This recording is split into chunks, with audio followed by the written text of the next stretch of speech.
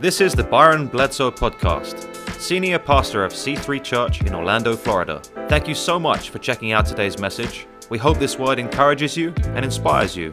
Let's jump into the message. I was probably 5 or 6 years old, and my parents bought 2 ottomans from Ethan Allen. Now, this was back in the 70s, so one was orange, one was green. They were leather on top. And my mom at that point did not work outside the home. Dad was a school teacher, so back in the day, they made like $5 a month.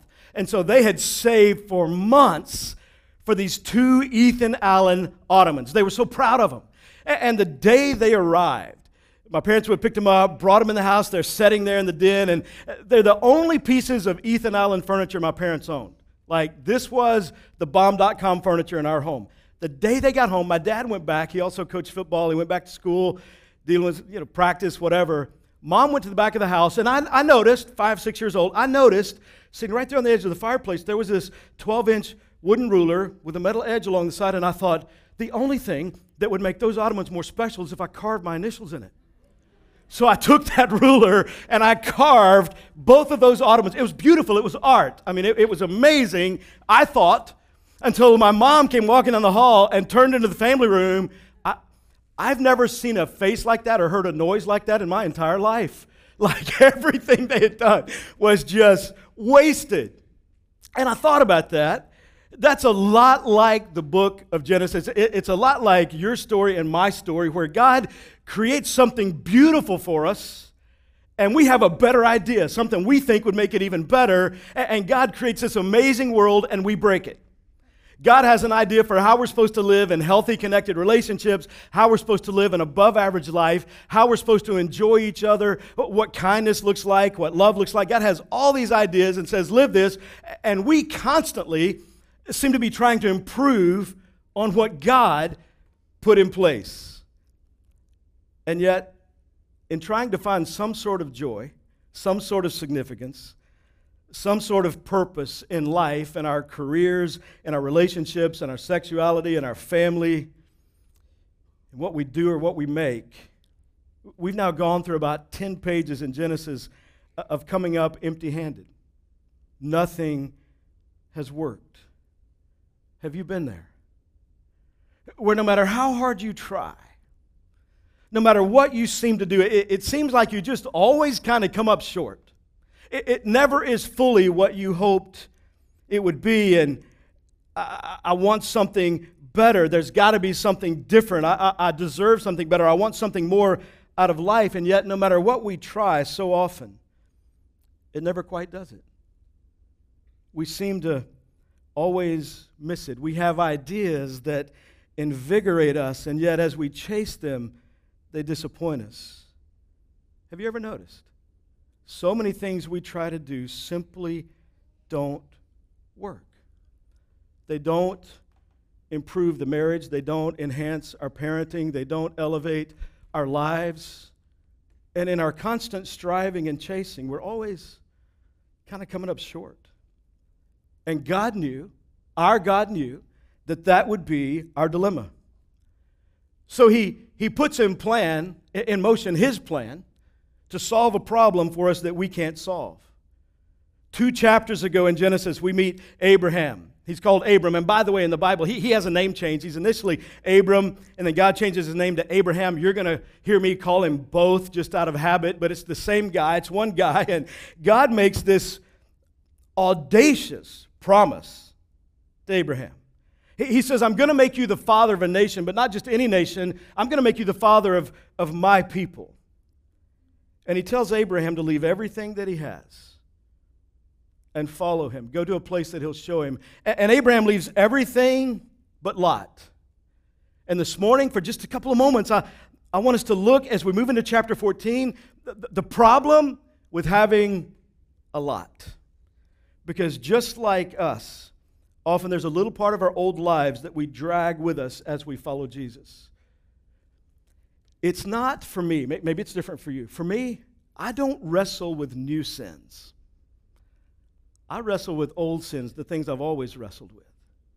It's not something new, something different. Oh, what about this time? It's the stuff that has always sort of haunted me, plagued me, the stuff that it's hard for me to shake loose. And you have some areas in your life where there are things you wrestle with. I have those areas in my life. We all do. And they're unique to each individual. But if you look at the landscape and the history of your life, typically, you wrestle today with what you've always wrestled with. And you drag with you into today what's been with you for a long time. Abraham and Lot have now split up in chapter 13. They've been blessed so much that conflict erupts and it's too much to manage, so they go their separate ways. And even though Abraham is the one with the promise, he lets Lot choose. He says, hey, we need to split up. Together we're too big, there's too much conflict. You pick where you want to go. Abraham has the blessing, but he lets Lot choose where he wants to go. And Lot looks towards Sodom and Gomorrah, and it looks beautiful and bountiful. And he says, I'll take that. I mean, who wouldn't?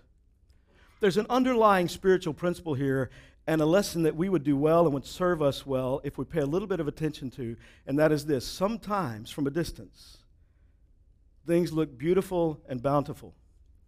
But when you get closer and you step into it, it's nothing like what it would appear to be. Sometimes there are things we look at from a distance and we think, I want that. I have to have that. I need that. That would enhance my life. I would be better off with that. Only to discover what you thought you needed so badly is going to wreck your life.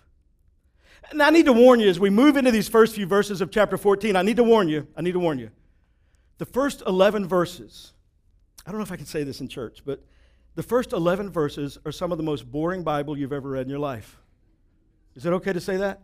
Like the first 11 verses, you're like, what? What is this? What in the world does this have to do with me? How's this going to help or enhance my life? But I'll tell you a couple things that are important. First of all, it's the first recorded war in all the Bible. 5 kings go to battle against 4 kings. Who cares? Well, we care because of the verse that follows the first 11 verses. Hang with me. Watch this. Genesis chapter 14, verse 1. At the time when A was king of Shinar. By the way, if you come across hard names in the Bible, just say the first initial. And if you're in a group reading it, just read it like you know what it says. And if you have enough confidence, everybody will think you know what you're talking about. But nobody knows these names. None of us were alive back then. So you either call it hard name or you just say the initial. At the time when A was king of Shinar. Now, Shinar, it's interesting to note, is Iraq. And Arioch, king of E, king of Elam. Elam is Iran. And Tidal, king of G. These kings went to war against B, king of Sodom, and B, king of G, and S, king of Edom, and S, king of Z, and king of B, that is Zor. All these later kings, that's how you do it. All these later kings joined forces in the valley of Siddim, that is the Dead Sea Valley. For 12 years they'd been subject to K, but in the 13th year they rebelled. It's kind of interesting. The very first time war is mentioned in the Bible, Iraq, Iran. It's kind of interesting. But it's not the war. It's the purpose beneath it that's much more profound. Yeah, there's a battle, there's a war that's going to take place, but the bigger issue is often when you and I read things in Scripture, often when you look at life, it's not what's on the surface, it's the purpose beneath it that has profound impact for our lives. Verse 5. In the 14th year, K and the kings allied with him went out and defeated the R in A, K, and the Z in H, and the E in S, K, and the H in the hill country of S, as far as El Paran, got that one, near the desert. Then they turned back and went to Em, that is Kadesh, and they conquered the whole territory of the Amalekites, as well as the Amorites who were living in Hazon Tamar. Then the king of Sodom, the king of Gomorrah, the king of A and the king of Z, and the king of B, that is Zor, marched out and drew up their battle lines in the valley of S against K, king of E, T, king of G, A, king of S, and A, king of E. 4 kings against 5. That's all you need to know. 4 kings against 5. Like the names don't matter. It's the principle underneath it. 4 kings against 5. Now the valley of Siddim was full of tar pits. And when the kings of Sodom and Gomorrah fled, some of the men fell into them, and the rest fled to the hills. The 4 kings seized all the goods of Sodom and Gomorrah and all their food, and they went away. They also carried off Abraham's nephew Lot. That's the point. That's why the first 11 verses. That's why this battle is recorded in Scripture. They captured Abraham's nephew, Lot. They took somebody that Abraham loves, and he's now going to be a captive, a slave for these 4 kings who defeated the 5 kings. Something that is precious to Abraham has been taken. They took him in his possessions as he was living in Sodom. Sometimes when something looks beautiful and bountiful from a distance, and you decide that's the direction you want to go, you will be taken captive in a way that you could have never predicted. In verse 12 of chapter 13, Abraham says to Lot, "You choose." And Lot saw these cities as pleasing. Lot was motivated by greed and wealth. He was not thinking, hey, I'm with Abraham and he's the one that God's blessed, so I should let him pick. Oh, I get to pick? Okay, I want the best. I'm going to go for what I see as the best. And what's interesting, Lot goes from being near the city to being in the city. Because what you position your life near, you will eventually be in. He goes from being near to in the city, and then not long after he's in the city, he eventually becomes one of the rulers on the city council of Sodom. He goes from being near the city, it looks really good, to in the city, oh, I think I could make this my home, to eventually being one of the leaders in that city. And a messenger comes to Abraham. Verse 13, a man who had escaped came and reported this to Abraham, the Hebrew. That's important. Now Abraham was living near the great trees of Mamre, and the Amorite, the brother of E and A, all of whom were allied with Abram. When Abram heard that his relative had been taken captive, he called out 318 trained men born in his household and went in pursuit as far as Dan. Why does it call him Abram the Hebrew? Why so descriptive? It's very, very simple. Abram had earned a reputation. He's Abram the Hebrew. He's not just Abram.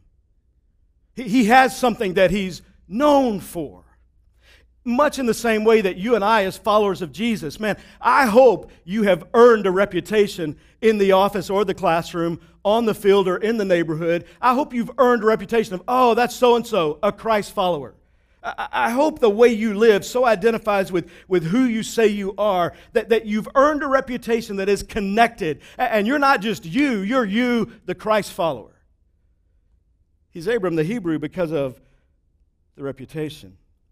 Now, Hebrew is interesting. The word, there are a couple of different things that biblical scholars argue over about what this word comes from. One, it could be a form of Abram's father's name, and that's a possibility, but I tend to lead toward what other biblical scholars teach, and that is that it's more to do with the name Hebrew and what it actually means. Hebrew literally means one that passes through. One that's just passing through. Someone that lives with an understanding that all of this is temporary. The people of the Passover.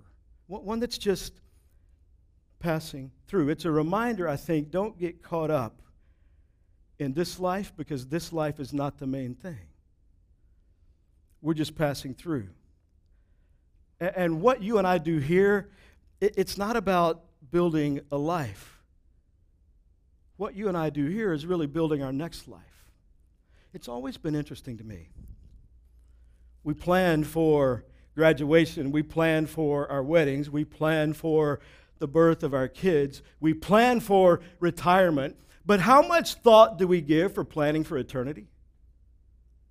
We're here 70, 80, however many years, saggy years old, like however long we live here. But then we spend forever in eternity. We put so much thought and focus into here and now that is so temporary, but we're just passing through. Like this is just for a moment. Don't make decisions in your life like this is the main event. It's not. This is not the main event. I hope you have a reputation, especially in your home, especially with the people closest to you. I hope you have a reputation that you live with eternity in mind. Yes, you set goals in life. You want to have the highest sales. You want to hit a certain GPA. You want to accomplish certain things in athletics or extracurricular activities. Good goals. Have goals. Have goals. But what are your eternal goals? What are the things that you're shooting for beyond this life? Because this life is about so much more than this life. What are the things when you consider forever that you measure by success based on eternity? I hope you have a reputation as being someone with eternity in mind. Parents, I hope you're teaching your kids that this life is not all there is to life.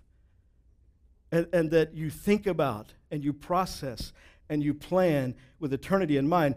A reputation where you've set goals on eternal things, not temporary things.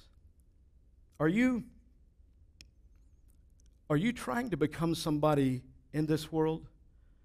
Or are you trying to become somebody for this world, helping people live for an eternity that God offers us?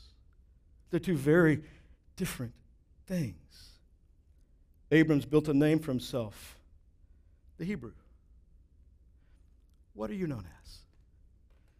In your circle of friends, the people who know you the best.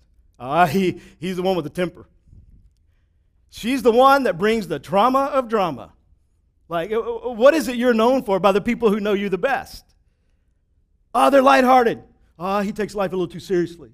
He's always intense. She's always kind of flighty. Like, what is it that you are known for? This battle, 4 kings defeat 5 kings. It's old school Braveheart gladiator. It's that. And in the midst of this, they take Lot. Someone gets away to tell Abraham they took Lot. And so Abraham begins to strategize. He begins to plan. And he's going to go get the thing that he loves because he can't tolerate this. Verse 15. During the night, Abram divided his men to attack them, and he routed them, pursuing them as far as Hobah, north of Damascus. He recovered all the goods and brought back his relative Lot and his possessions together with the women and the other people. Don't miss this. This is not just that Abraham rescues Lot.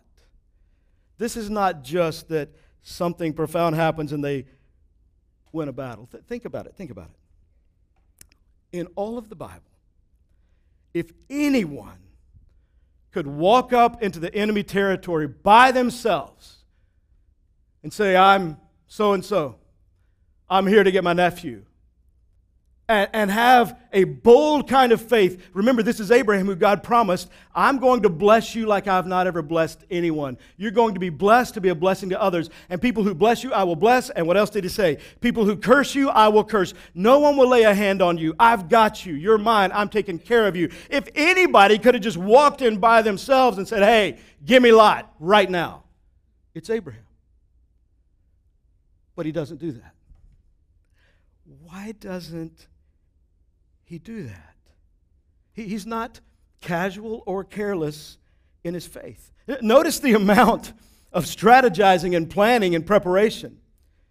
The thought that he puts into this rescue mission, we just read in Scripture, he calls out 318 trained men. 318 men in his household that have been trained. Why would you bother training people when you've been told you're going to be the father of a nation? I'm going to bless you. Nobody's coming against you, or I'll take care of it. I've got your back. Why in the world would you bother training 318? He's leading a large family. He's leading a large organization. 318 trained men. I have 5 trained men in my household. Hopefully, I'm at least partially trained. I have 2 sons, 2 son-in-laws. Then I have 3 half-trained men, 3 little grandsons. And so at best, I've got 5 trained men and 3 half-trained men. That's all I've got. He has 318. And Abraham has the promise of God, yet he rolls into town with a trained and equipped army. Why train for battle when you have the promises of God? And not only does he have these 3 trained men, he also, we read in verse 13, has an alliance with other leaders. Now, Abram was living near the great trees of Mamre, the Amorite, the brother of Eshcol and Aner, all of whom were allied with Abram. And he's got a reputation of being a Hebrew, somebody that's different. There's something different about him. And he's got a relationship with Lot that demands he do something, because when you have a relationship and you care, you act. So when Abram sees Iran and Iraq and all the people they've taken and what they've taken, instead of impulsively reacting in anger, he decides to wait until nightfall. The strategy, the thought he puts into this. He waits until nightfall. He splits up his forces. They attack from different angles for greatest impact.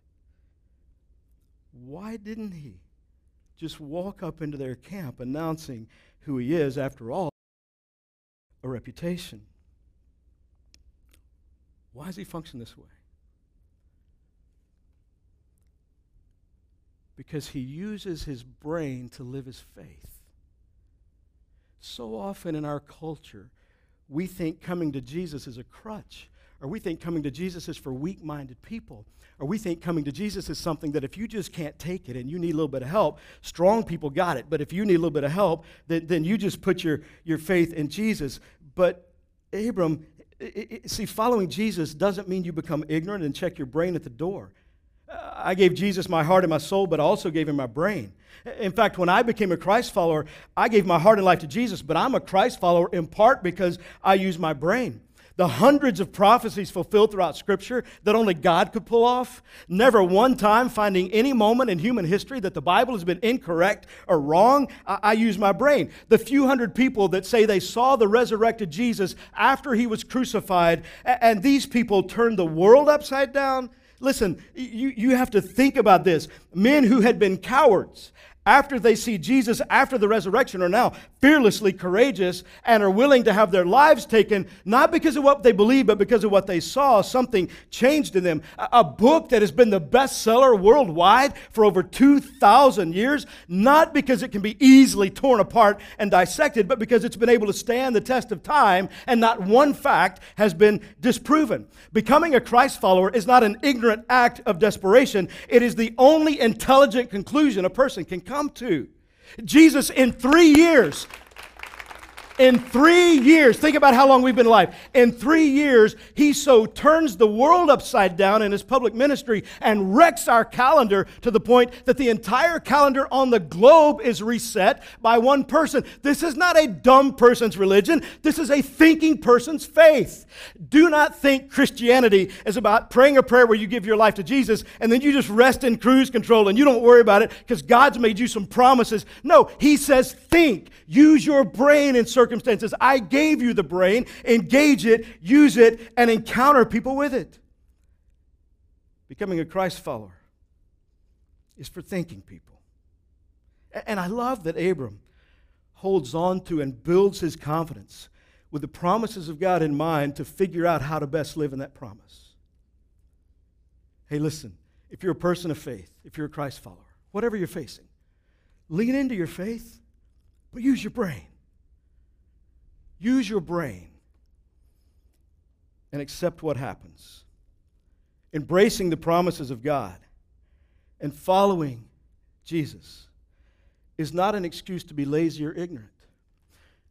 We think far too often collectively that because we've prayed this prayer and we say we believe in God and we've trusted him with our eternity, that we've got a home in heaven after this life, and so really we can just kick back and remember he said, never will I leave you, never will I forsake you.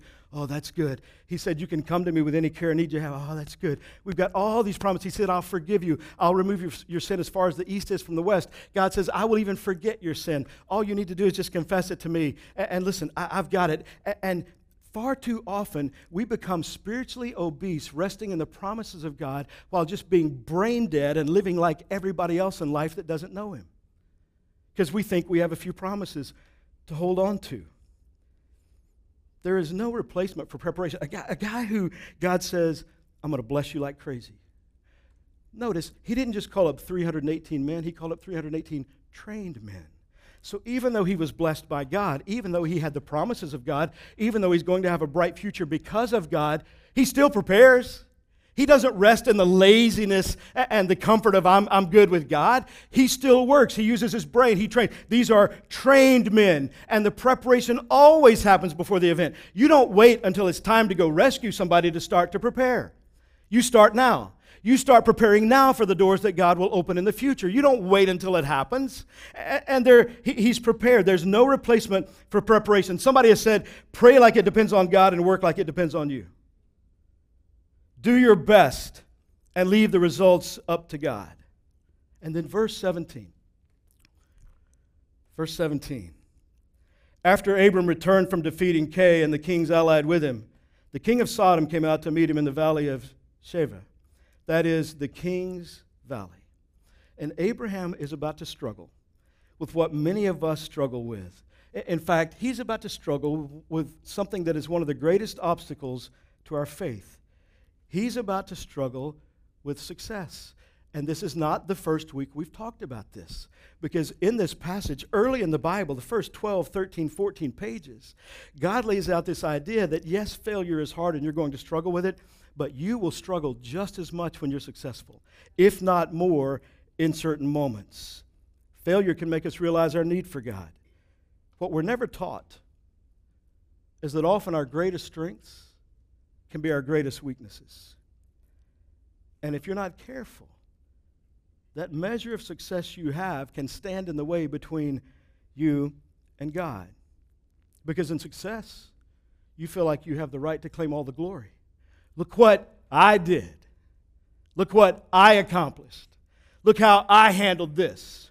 My education, where I went to school, nobody gave me anything. I worked hard. I paid every dime for it. I put myself through school. I worked hard and got these opportunities. Nobody will outwork me. I'm going to outwork everybody else, and I'm going to achieve some things, and your entire focus is on you. Notice what Abraham did. He goes to war, but we don't read that he ever prayed about it. He goes to war, but we don't read that it was a step of faith to go to war. It was just family loyalty. I brought something with me that I shouldn't have brought, so I feel responsible, and I've got to take care of it. He's my responsibility now. When we bring Lot with us, something God has told us to let go of and leave in the past, every single time it will cost you more than you wish you had to pay. When we fail to let go of what God says let go of, it's always going to cost us. I've seen it happen in my own life over and over again. Abraham goes to battle, and we don't read anywhere that God's in this. Abraham uses his army, his strategy, his alliances, his might. He chases the enemy 100 miles north, kicking their tail. The captives are set free, and the captives, by the way, when Abraham's riding through the Valley of the Kings, the captives have already gone back home to Sodom and Gomorrah. And Abraham returns with his army, and as he's riding through this valley, who is it that comes to meet him? A king, the king of Salem. And when kings travel, so do people. And Abraham, how's he riding? His chest has to be puffed out a little bit. They're throwing me a parade. We just won the Super Bowl. Giants fans, y'all don't know anything about that, but we just won the Super Bowl, and we're riding into like I'm feeling good about myself. These people are coming to thank me. These people are coming to honor me, and after all, I do deserve it. Look at what I just did.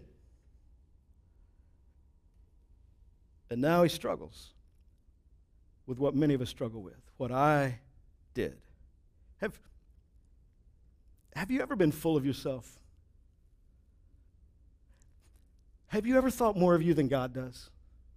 Have you ever thought, my family, my neighborhood, my world, my job, they're blessed to have me? I'll never forget Angie and I visited a church one time. In fact, it was the church that I had grown up in, and we'd moved away, and we moved back to visit. And the pastor standing on the platform, I literally heard the pastor say to the church, y'all need me way more than I need you. That joker, about 2 years later, was calling sex lines from his church cell phone. You get caught when you do that, by the way. He was fired, lost his family. The audacity where we puff ourselves up and we think more of ourselves than we should. Your value, how precious you are, has very little to do with you. It's only resting in the fact that there's a God who created you that invites you to call him Father. And he loves you and he cares about you. The value that is attached to you is not because of what you've accomplished. It's because of who God is and how much he loves you. And I, for one, am insanely grateful for that because I know better than anybody. I don't deserve it. I don't deserve an ounce of it. And then verse 18, now this is fascinating, and for just a second, I'm going to go a little bit Bible nerd on you. And so if you can just hang with me, I think this will mean something when we get there. Just hang with me, verse 18. Then Melchizedek, king of Salem, which also means Jerusalem, brought out bread and wine. Where have I heard that before? Bread and wine, where? He was priest of God Most High, And he blessed Abram, saying, Blessed be Abram by God Most High, creator of heaven and earth, and praise be to God Most High, who delivered your enemies into your hand. Then Abram gave a tenth of everything. Salem is short for Jerusalem. Salem literally means peace. And Melchizedek comes from nowhere, comes out of nowhere, bringing bread and wine. And he's priest of God Most High, the very first time priest is ever mentioned in the Bible. There's a problem. There are no priests. There won't be priests for 8 more generations. 4 generations from now, there will be Levi, and we will be told in Scripture that priests have to come from the house of Levi. 4 generations after that, there will be Aaron, and we are told that all high priests have to come from the line of Aaron. We are 8 generations away from priests even being a thing.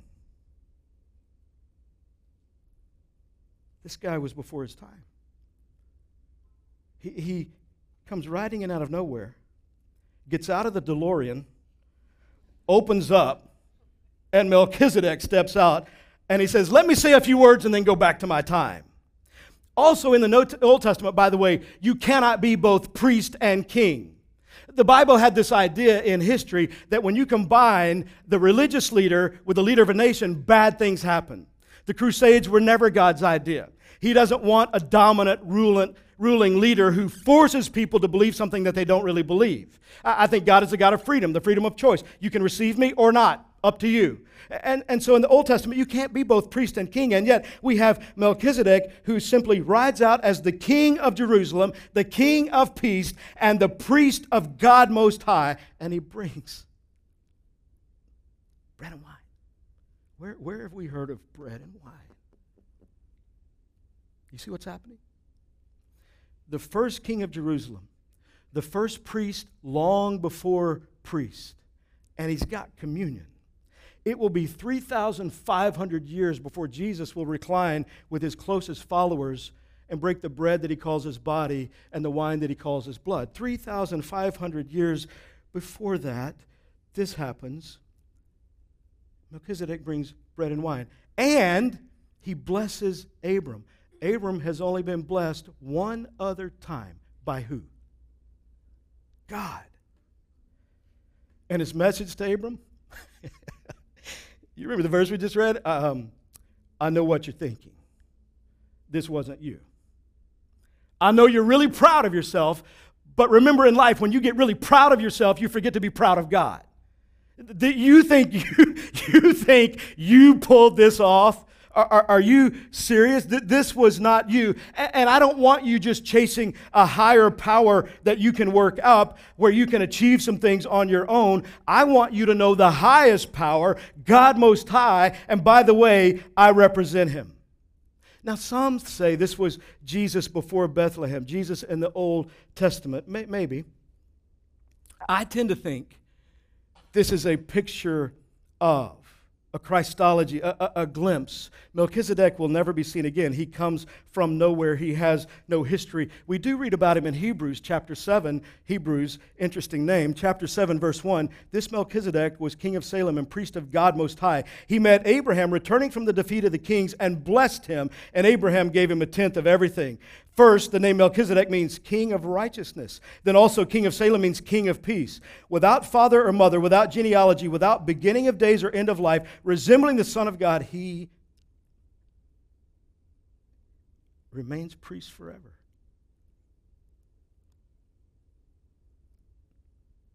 In the Jewish culture, you can't be a priest unless you come from the line of Aaron. And the Bible says that Jesus came from the line of Judah.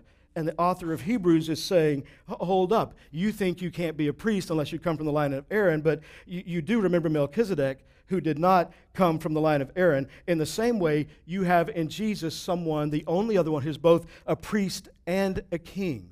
And right when Abraham is full of himself, Melchizedek enters and says, remember, I'm king of righteousness.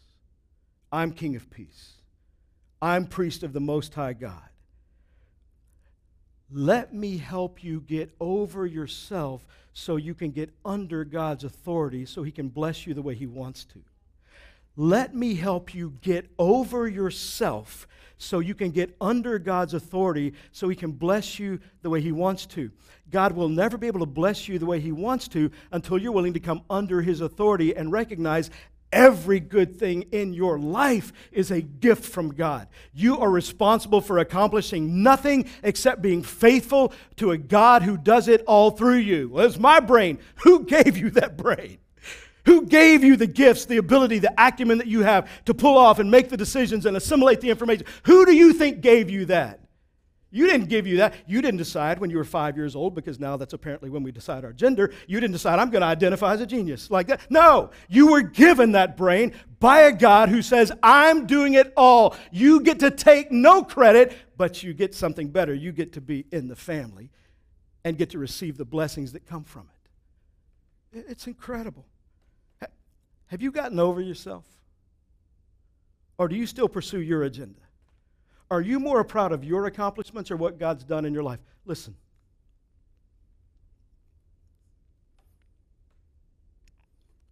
I don't have the words or the time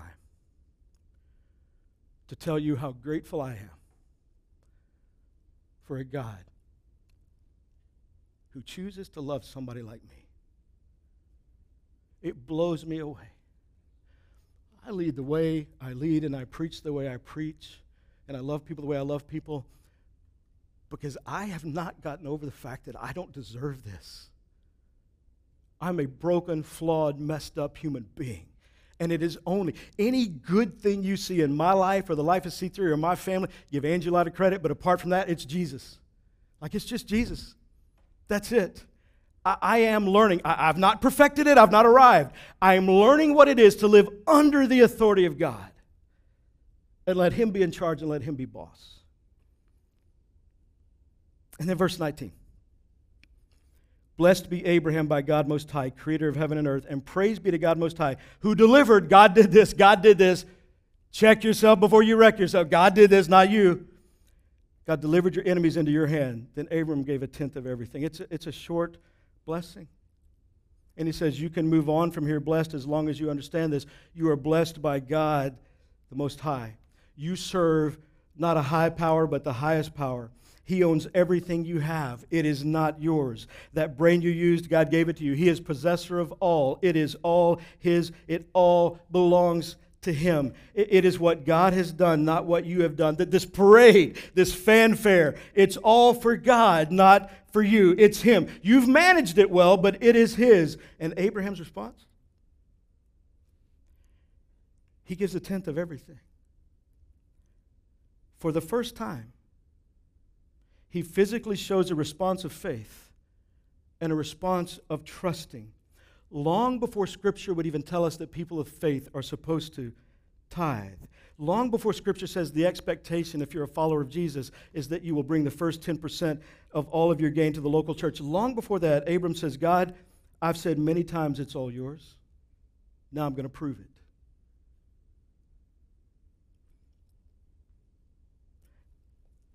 How big is your faith? How meaningful is your faith? If it doesn't draw out of you and me a response in the most difficult areas of life?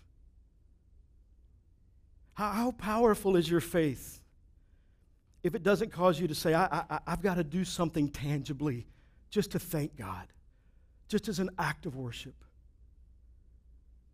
And how much do you really trust God and give Him the credit instead of you taking it if you're not tangibly responding to His goodness and His faithfulness?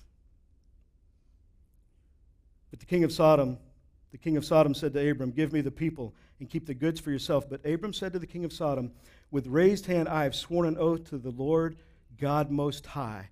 First time he uses that name. He learned something from Melchizedek. He's not just God now, He's God Most High. He's not just in my life now, He's number one in my life.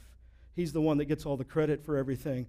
Creator of heaven and earth, that I will accept nothing belonging to you, not even a thread or the strap of a sandal, so that you will never be able to say, I made Abram rich. I will accept nothing but what my men have eaten, and the share that belongs to the men who went with me. To A, E, and M, let them have their share. What's interesting to me is these three men are not people of faith. They don't believe in God. He's made alliances with them, but yet in this moment when he says, I'm not going to let you give me anything because it's always going to be obvious that God is the one that takes care of me, he does not hold people that don't know God by the same standard he's going to live by. Oh, listen, there's a lot we can learn right there. We need to stop expecting people who don't know Jesus to act and live like they do. We need to stop expecting people who don't know Jesus to function the way we want them to. We need to be gracious and kind and loving toward everybody. And he says, listen, I'm not going to touch any of this. I don't want any of it. God's taking care of me. But for these three guys, let them take what they want.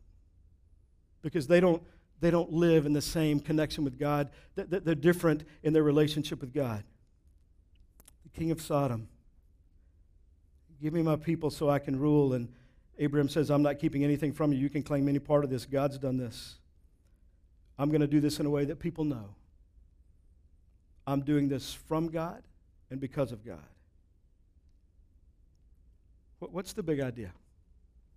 Man, there's so many things, so many handles we can grab onto, but what's the big idea in this passage? How did we get here? How did we get 11 verses about a war that with a bunch of hard names and then Lot? What is the big idea with this passage? What is God trying to say to us? I think there's the authority issue, live under God's authority, but it's a bigger issue. I think what this passage stresses is you're not done with your sin until you're done with your sin. You're not done with your sin when you keep dragging what harmed you and hurt you yesterday into your todays. You're not done with your sin until you flip your mentality and say, okay, God, you're God and I'm not. This is something I've been dragging along with me and you've said not to, and I'm finally going to stop. I'm going to lay it down and let it go. You're not done with your sin until you're done with your sin. Lot, here's what's fascinating to me. Lot will take his family and his possessions, and my man moves back to Sodom. Like you just got your life blown up because you saw something you thought you needed to be there, you jumped into it, you became leader of it. And Lot was not confused about where he was living. He's one of the leaders. He knew that in Sodom the reputation was strong, and we'll come to it in a few weeks. He knew that in Sodom, if men traveling through stop to sleep the night and spend the night, they will be raped by the men of Sodom. He knew the kind of city and culture he was living in. And my man gets rescued from his life and his family being blown up, and he goes back to the same spot. But before we're too hard on him, I've done that. He goes to live in what hurt and harmed him. He leads himself back into sin over and over. And when you live near sin, you will eventually move into sin. And when you move into sin, it will eventually captivate you and you will be taken by sin. Lot was rescued and saved from something he wasn't done with. He moved right back into it. What about you? What is it today that you just need to lay down and let go? If you're a Christ follower, God has given us His best. God has blessed us. And that's to be used to rescue those that are in Sodom. So how do I use my life to reach and influence others? That is living for an eternal perspective.